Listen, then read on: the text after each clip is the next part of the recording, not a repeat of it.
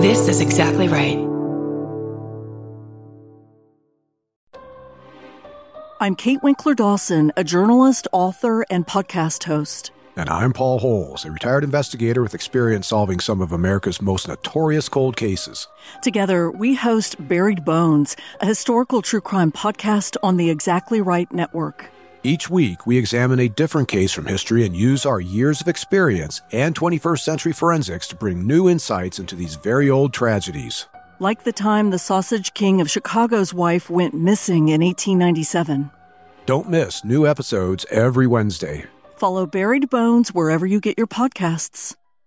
This story contains adult content and language. Listener discretion is advised.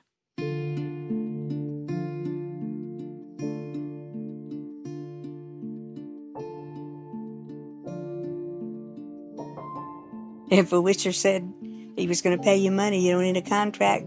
But if he says he's going to shoot you, get out of town. Victoria Smith and James Clement had always been in an awful marriage that was poisoned by emotional abuse and accusations of infidelity. Neither parent wanted the other to raise their infant daughter, Lilia Maud, and when Victoria demanded a divorce from James, it initiated a custody battle that pitted two families against each other. Two prominent families that were once close. Just when it seemed like the story couldn't get any worse, it did.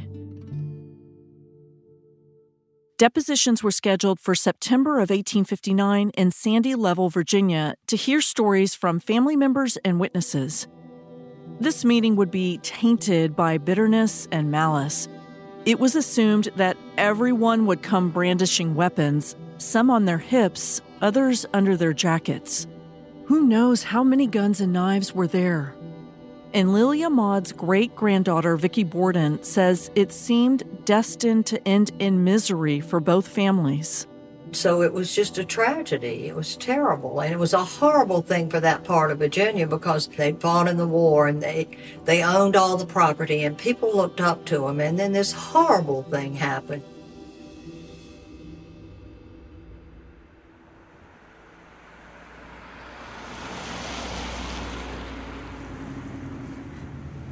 He said it's just a dip in the road. I bet it's that right there. Where? Right there, there's like a dip in the... Oh, it's a hole in the ground. That's it. We would never have found that. There's no way. Wayne Witcher and I have traveled just a few miles from the Clement family home to the site of a local store that played a very big role in the feud. In 1859, the Witchers and the Clements were ordered to attend depositions in the divorce case of James Clement and Victoria Smith Clement. Both families and their witnesses were scheduled to appear on Tuesday, September 13th in Sandy Level, Virginia. The location where we are is called Washington Dickinson's store, and it would become very important later on. How are you going to get in there to see it? We're just going to walk through it. Just gotta jump the fence. Barbed wire? I think that's a gap. Y'all are so funny. But you can go over the barbed wire if you want. Now I'm going through the barbed wire. Carol is adventurous. No, I'm not going through the barbed wire. Watch out. I think that's the That's hole. There's a hole right there. Dickinson's store was destroyed years ago, but we found our way to the remnants of the building. There's just not much left.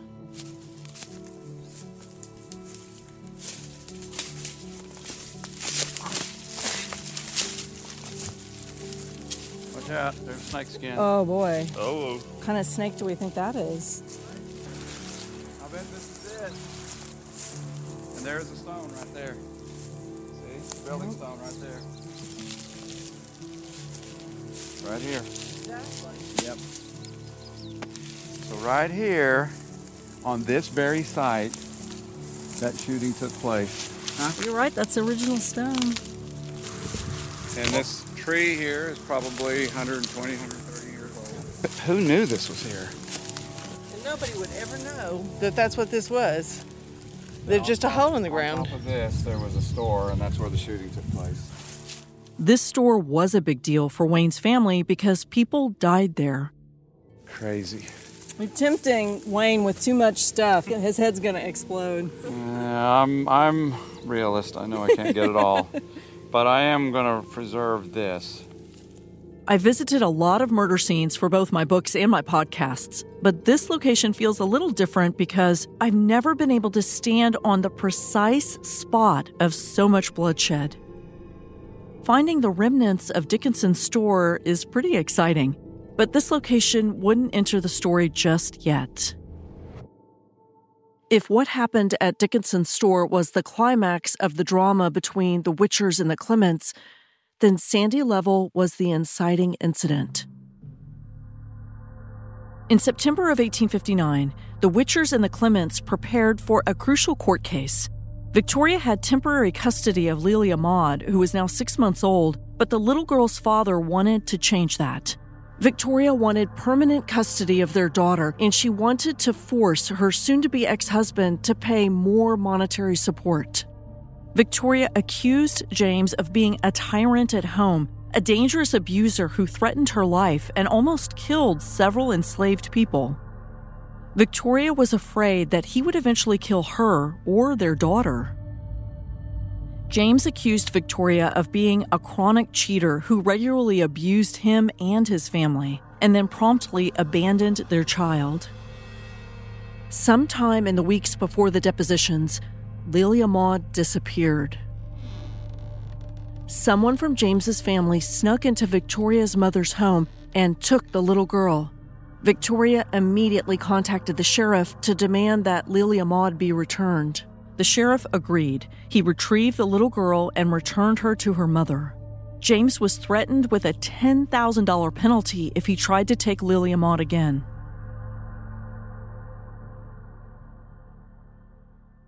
Former law school professor Linda Frost says that during many custody hearings, the parents do prioritize their children over their own feelings.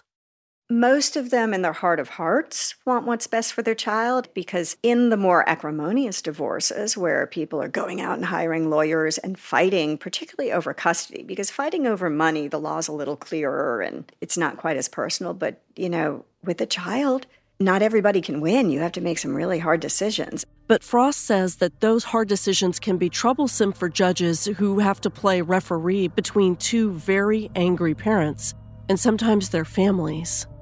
And so those fights can get really, really acrimonious because it goes to the heart of who you love and care about, your child. Most people ultimately want what's best for their child, but they also believe that they know what's best for their child. Right. They would be the better caretaker. They are getting divorced because there are things that they are not liking in their former partner. And that's how both the Clements and the Witchers felt about Lelia Maud. As the depositions in Sandy Level approached, the former couple kept their distance from each other, for now.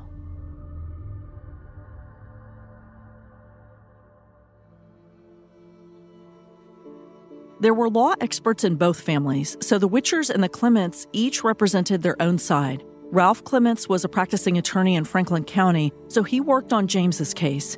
Vincent Oliver Witcher, the prestigious lawmaker, represented his granddaughter.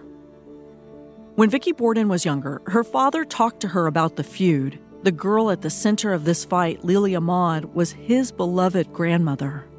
Vicki's father told her that before the depositions, there was increasing stress across the community over the event, not just between the Witchers and the Clements.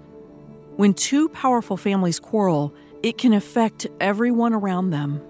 My father said that in his growing up, that they said it was building up the whole time they were in that county seat to have this thing come before the judge, that it was building up between these two families. It was so tense, and the people in the town always said that the tension was so thick, and they knew something terrible was going to happen. And it did. The night before the divorce depositions were taken on September 13th, 1859, the Witchers and the Clements arrived at Sandy Level.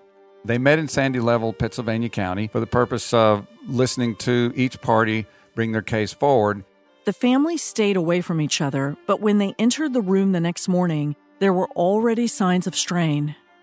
The families eyed each other from across the room, and the two attorneys, Vincent Oliver Witcher and Ralph Clement, organized their papers as the proceedings began. There was a lot at stake during these depositions. In the legal documents submitted by Victoria and James, there were allegations of infidelity and abuse, and both of those claims were serious charges that were magnified by the fight over Lilia Maud.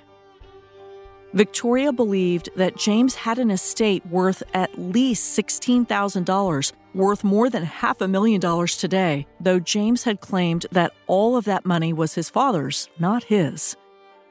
Victoria had written in her bill of complaint that she had heard that he would renew his abuse and his slanderous charges if she took him to court.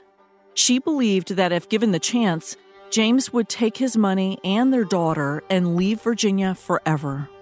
Now, James had never denied that. In fact, he said that Lilia Maud would be better off without Victoria. This is the quote: "The child has been raised thus far principally by hand and not from its mother's breast, and that she had been in the habit of frequently going from home and leaving it to be attended by others." James accused Victoria of abandoning their daughter so she could continue her trysts with Buck Gilbert. As dozens of people filed into the room that morning, Ralph Clement and Vincent Oliver Witcher looked over their lists of witnesses. One of the first was Sherwood Shelton, who worked for Johnston Clement and lived in his house. Sherwood told the attorneys that Victoria came to his house that night in August, fleeing from James. James came to retrieve her and then threatened Sherwood's life. The Sheltons were like family to the Clements, so this was really damaging evidence. George Berger was up next. James Clement believed that Victoria had been engaged to George's brother Samuel just a few weeks before James married her. George never fully answered the question during the depositions, so there was little context to those rumors. But if there were one star witness in the divorce of James Clement and Victoria Smith, it was Buck Gilbert, the man accused of sleeping with Victoria Clement and ruining their promising marriage. For his part, Buck denied any involvement with Victoria, only admitting that they were friends. Buck understood how important his testimony would be. And Bill Garrett says that was bad news for his relative because James Clement was very focused on Buck Gilbert. He was a very jealous guy, and he continued to think that Victoria had a thing for Buck Gilbert. And I think that Victoria didn't mind letting him think that because she just didn't mind pushing his buttons. The Gilberts lived in Franklin County. The Witchers lived in Pennsylvania County, but they're right on the border. So Buck shows up for his deposition in Sandy Level. James Clement glared at Buck as he approached the witness chair while a stenographer took notes. James had been humiliated both by the alleged affair and by being served with divorce papers. Bill Garrett says that Buck was trapped in a courtroom with a man who hated him. And so he was just crazy jealous and angry. And the divorces were very scandalous in those days. Other witnesses had come before Buck, but because each seemed to be related to either the Witchers or the Clements, it was difficult to discern fact from fiction. The witnesses from the Witchers contended that Victoria had excellent character. She was a faithful wife, while friends of the Clements claimed they never witnessed any signs of James's controlling, violent behavior. None of the witnesses seemed to offer much context for the allegations of abuse and infidelity, and everyone seemed so surprised that such a promising marriage would devolve into a wretched, regretful relationship. Now it was time for Buck Gilbert to answer some very invasive questions from both families and to share his side of the story. First, he answered each question from Victoria's representative, Vincent Oliver Witcher, her own grandfather, the military leader, not intimidating at all. Vincent Oliver's goal was to salvage his granddaughter's delicate reputation by proving that Buck and Victoria were absolutely not having an affair. "Are you acquainted with Victoria C. Clement?" Vincent Oliver asked Buck. "I am," he replied.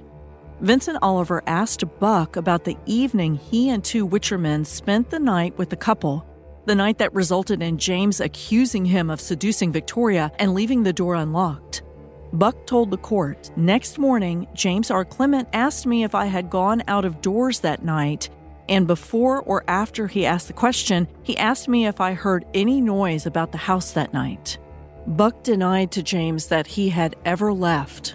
And then Buck said something interesting on the stand. He said that James had not accused him of sleeping with Victoria. He thought that Buck might have gone out drinking and made some noise on the way out. But Buck claimed that the two witchers were actually to blame for that noise. Buck testified. They said one of them had occasion to get up that night and made some blunders in the dark, which they said made a good deal of noise, and that seemed to relieve Clement's mind so far as the noise was concerned. So according to Buck, James seemed concerned about Buck sneaking out to drink alcohol, not sneaking out to fool around with Victoria. In fact, Buck said that James never directly accused him of sleeping with his wife. That's a very different story than Victoria told about what happened that night. She said that James had confronted both of them about an affair. So who was telling the truth?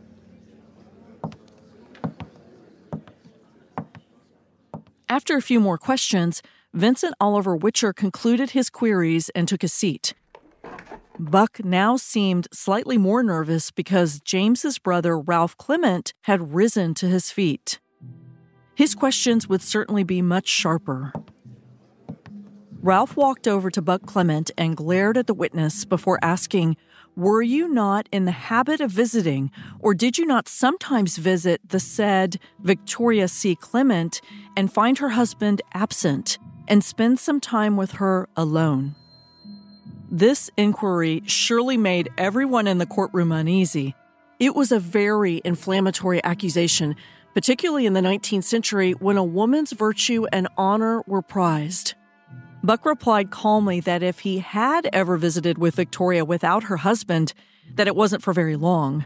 He said, "I am confident I was never there 15 minutes before he made an appearance." Ralph Clement's questions only became more aggressive. He asked Buck, "Were you not there one whole evening with Victoria C. Clement when James R. Clement and Bailey Julian were at Naaman Law's till near night?" Naaman Law was a middle-aged married farmer in the same county as Victoria and James. Buck confirmed that he was at Victoria's house that evening when James was at Naaman's home, but Buck couldn't remember if they had actually ever been alone. Ralph Clement seemed to be growing frustrated. He asked Buck, "State if you did not often or sometimes go near to the residence of James R. Clement, either alone or in company with another after dark." Buck thought for a moment and replied, "Upon one occasion, I was not very far from his house with another after dark." Buck said he was pursuing a runaway enslaved person, but Ralph Clement seemed incredulous. And with that, Buck Gilbert's deposition was complete for the day.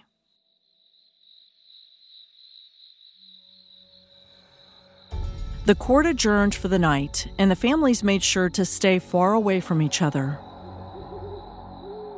The countryside at night in the autumn can feel refreshing or inhospitable, depending on who or what might be lurking in the dark.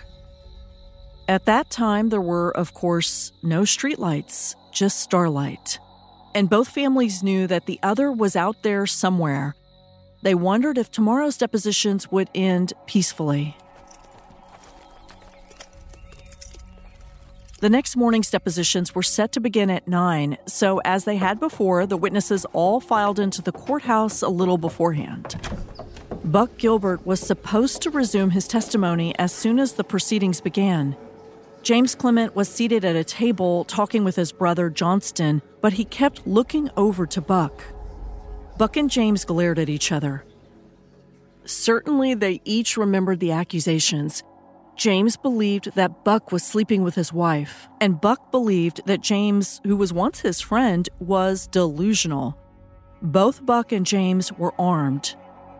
This wouldn't end well. Bill Garant and Wayne Witcher explain what happened next.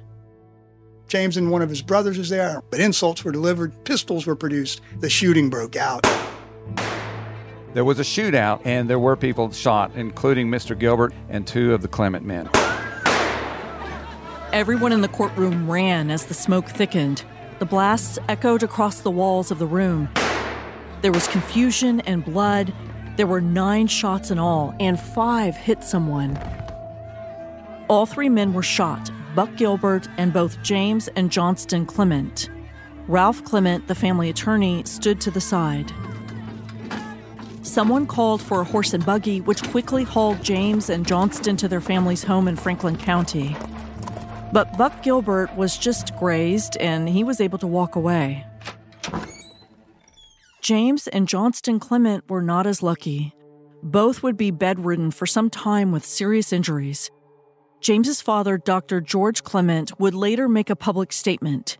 He insisted that his son James was innocent.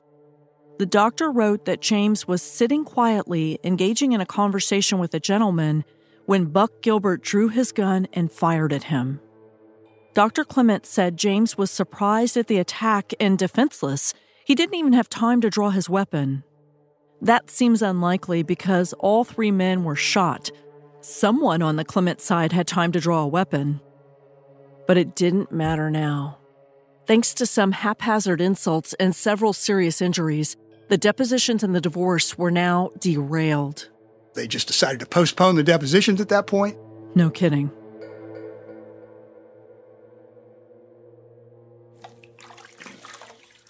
Back at the Mountain View plantation, James Clement's stepmother tended to his injuries as he lay thinking about everything that happened that day.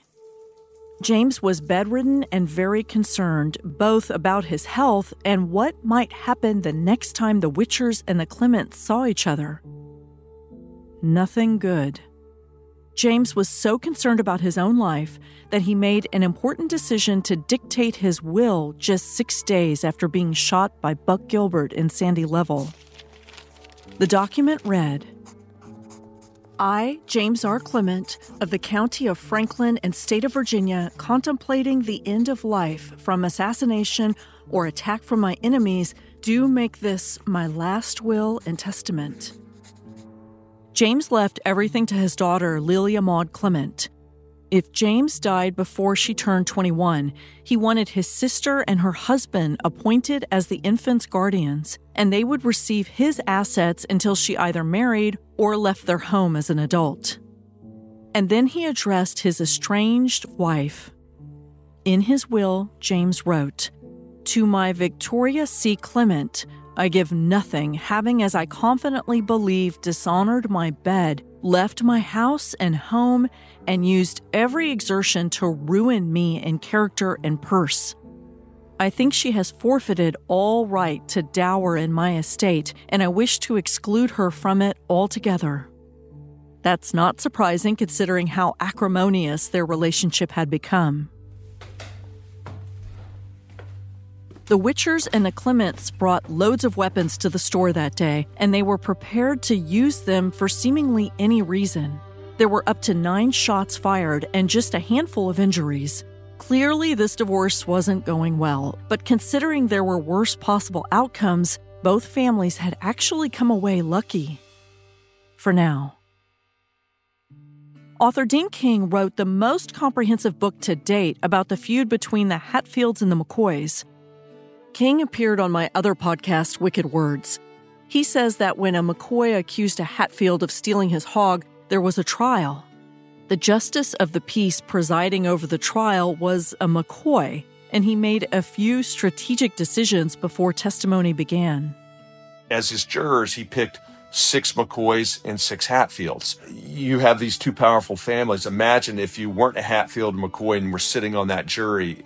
It wouldn't work out for you either way. It was all Hatfields and McCoys. And Preacher Ance was a very respected guy. They all came fully armed to his house for the trial, and he made everybody put their weapons aside. He gave them a stern talking to and said, do unto your neighbor as you would have them do unto you. Don't take family sides. Let's decide this right. Disarming both families and invoking the Bible might have worked with the Hatfields and the McCoys, but there was no mention of either of those things in the depositions between the Witchers and the Clements. And there would be no mention of those things in the next depositions either. What a tragic mistake.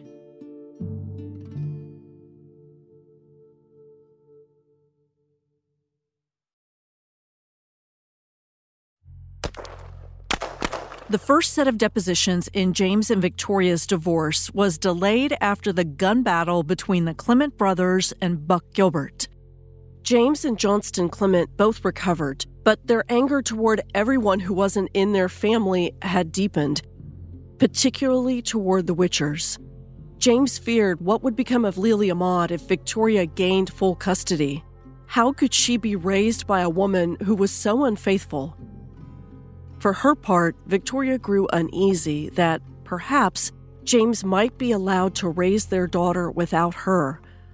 What if people believed his stories about their horrible marriage over her own stories? More depositions were scheduled for Saturday, February 25th, 1860, back at Dickinson's store. So this was 5 months later. But when two powerful, outraged families despise each other this much, those months could feel like an eternity. So they made threats from a distance. And in the months leading up to these depositions, there was a lot of target practice. Jane Borden is Lelia Maud's great-great-granddaughter. She says that the Clements and the Witchers made it clear that if weapons were drawn at these upcoming depositions, that neither family would miss this time.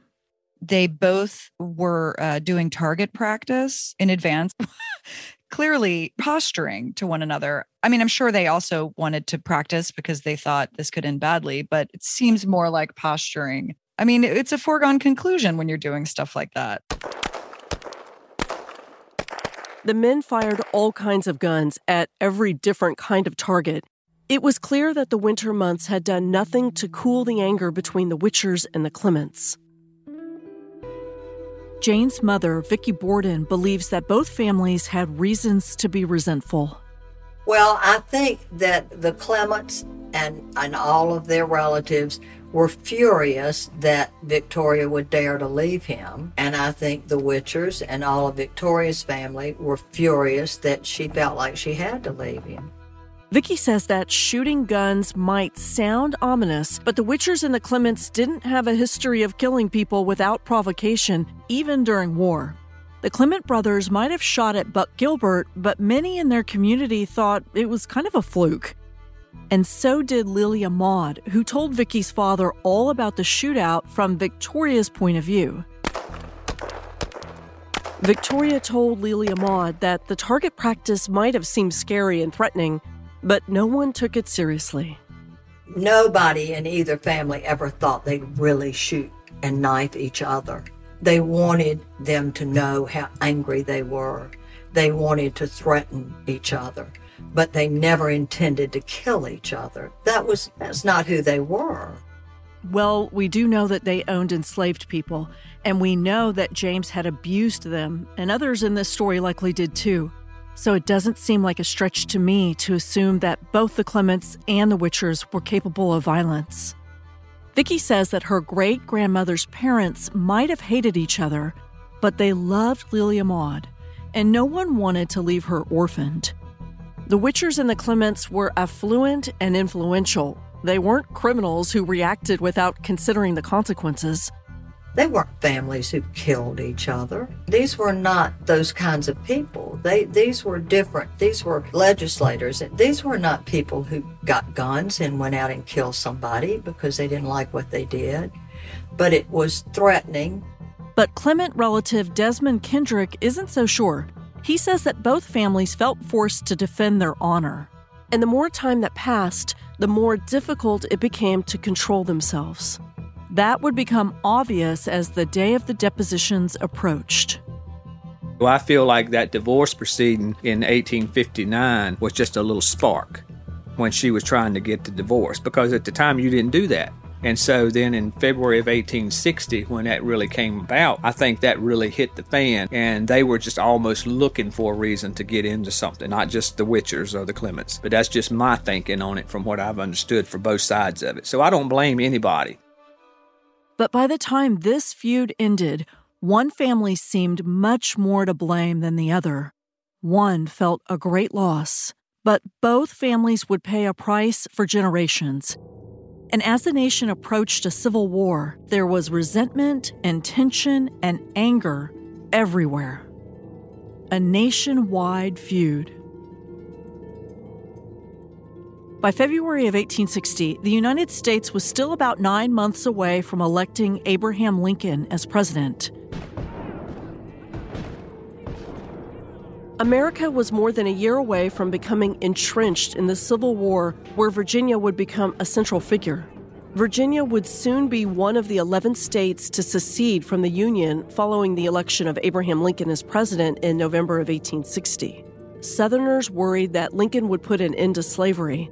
And when the Confederate States of America formed, President Jefferson Davis picked Richmond as its capital. But historian Kelly Brennan says that in 1860, the country wasn't just on the precipice of bloody battles. There were already pockets of violence across America, foreshadowing the division of a country. Things are going nuts. We've had violence break out in a number of different places. Particularly in the South, you have John Brown, who has these violent raids because he's trying to liberate enslaved people. You have the fact that you're seeing the publication of more abolitionist tracts. They're actually trying to move into the South. The state would soon split, with the western half of Virginia supporting the Union, pitting some families against each other.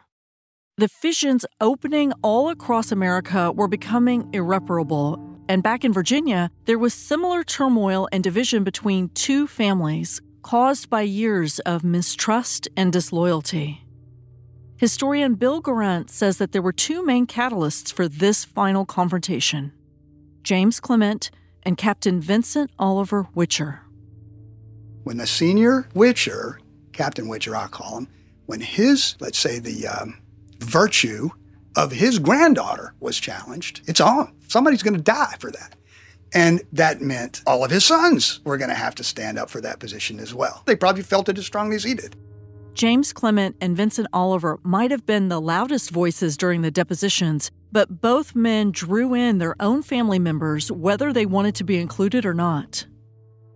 Likewise, the Clements. It wasn't just James who was showing up at this stuff, it was him and his brothers. On the day of the depositions, both families traveled just a few miles from their homes to Washington Dickinson's store. There was a county courthouse about 20 miles away, which doesn't sound like far to travel in 2022, but Wayne Witcher and Bill Garant say that in the mid-1800s, riding a long distance could actually affect the outcome of a trial. It took a lot of time to travel to where the courthouse was, which would have been in Chatham, which is the center of Pittsylvania County. And the Dickinson store is kind of on the edge of Pittsylvania County. So they would set up a place closer to where the individuals lived, and it was more convenient for them to get the witnesses there. Got to remember, this is before the age of automobiles. Took a long time to get from one place to another. The depositions have to occur within the county of the residence of the witness. If you set it so that it's ridiculously inconvenient, they may be excused from attending or something. So they probably just chose that store as a central place that had a place like this room where the witness and the lawyers could talk and the stenographer could set up and take down the testimony. And it's likely that the depositions were scheduled close to both families because James Clement still had not recovered from the shooting last fall. The only way he could attend the depositions in February was if he stayed lying down in a bed that would be rolled into the store. Just like during the first set of depositions, James Clement and Victoria Witcher Smith were represented by family members. Victoria's case was once again presented by her grandfather, Vincent Oliver Witcher, and once again Ralph Clement was representing James. The second set of depositions went very much like the first. Each side had a list of witnesses, though Buck Gilbert wasn't at Dickinson's store this time. After the shootout in Sandy Level, Buck left town and refused to return. Probably a good idea. These question and answer sessions seemed more intense than the last, likely because everyone knew how many weapons each side was carrying, and because there had been so much anger on display in the months since the last time the families met. Judge Robert Mitchell was the justice taking the depositions.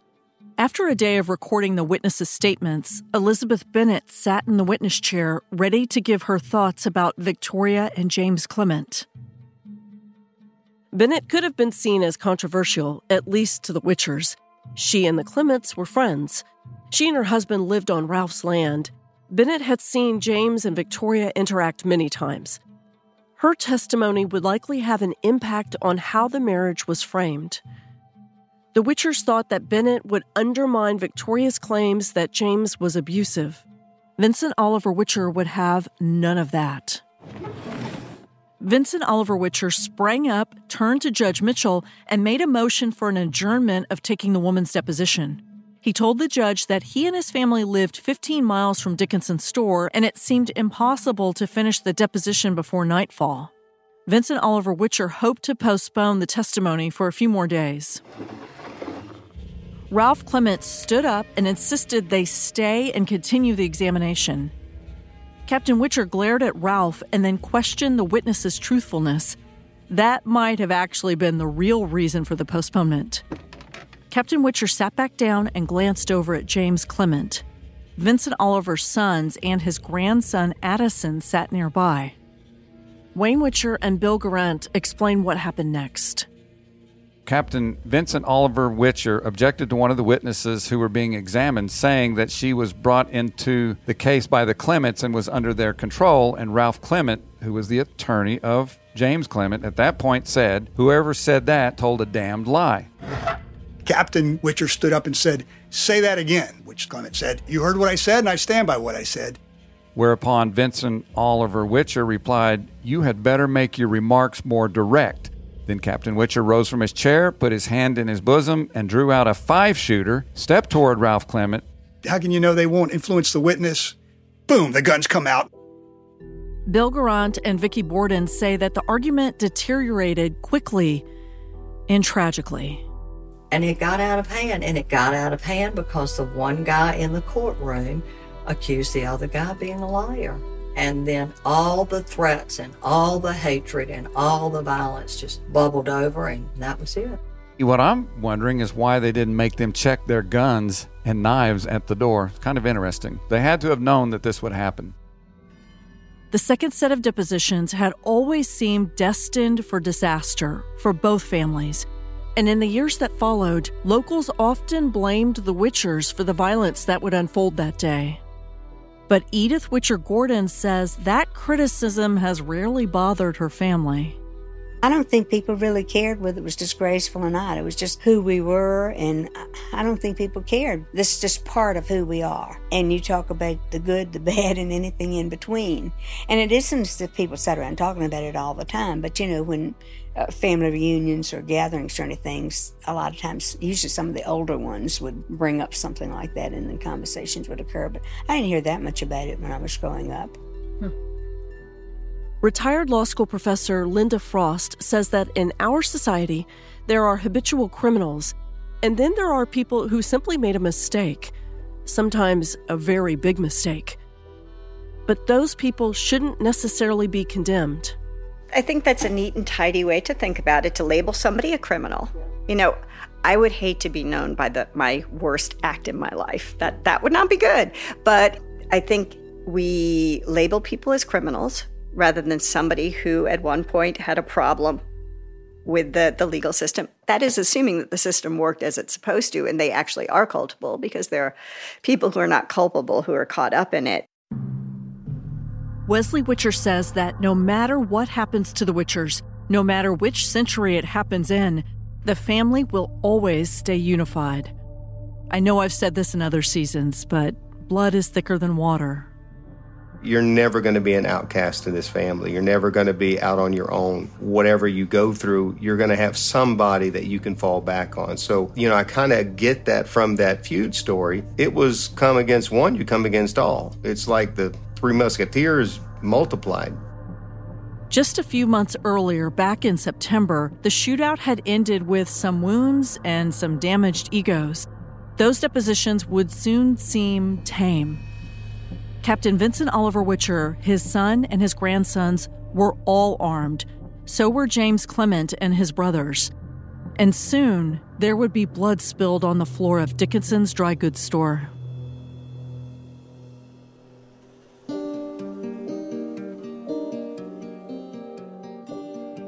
On the next episode of Tenfold More Wicked on Exactly Right.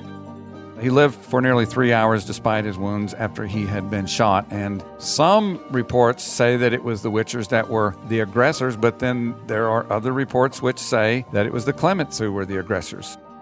only 160 years ago, people just killed each other over public insults.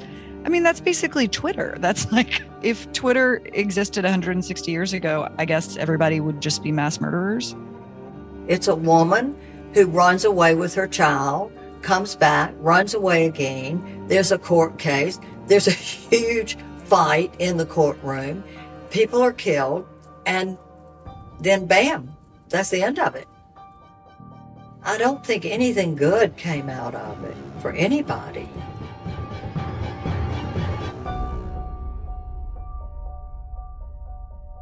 My new book, All That Is Wicked, is available for pre-order now, including the audiobook.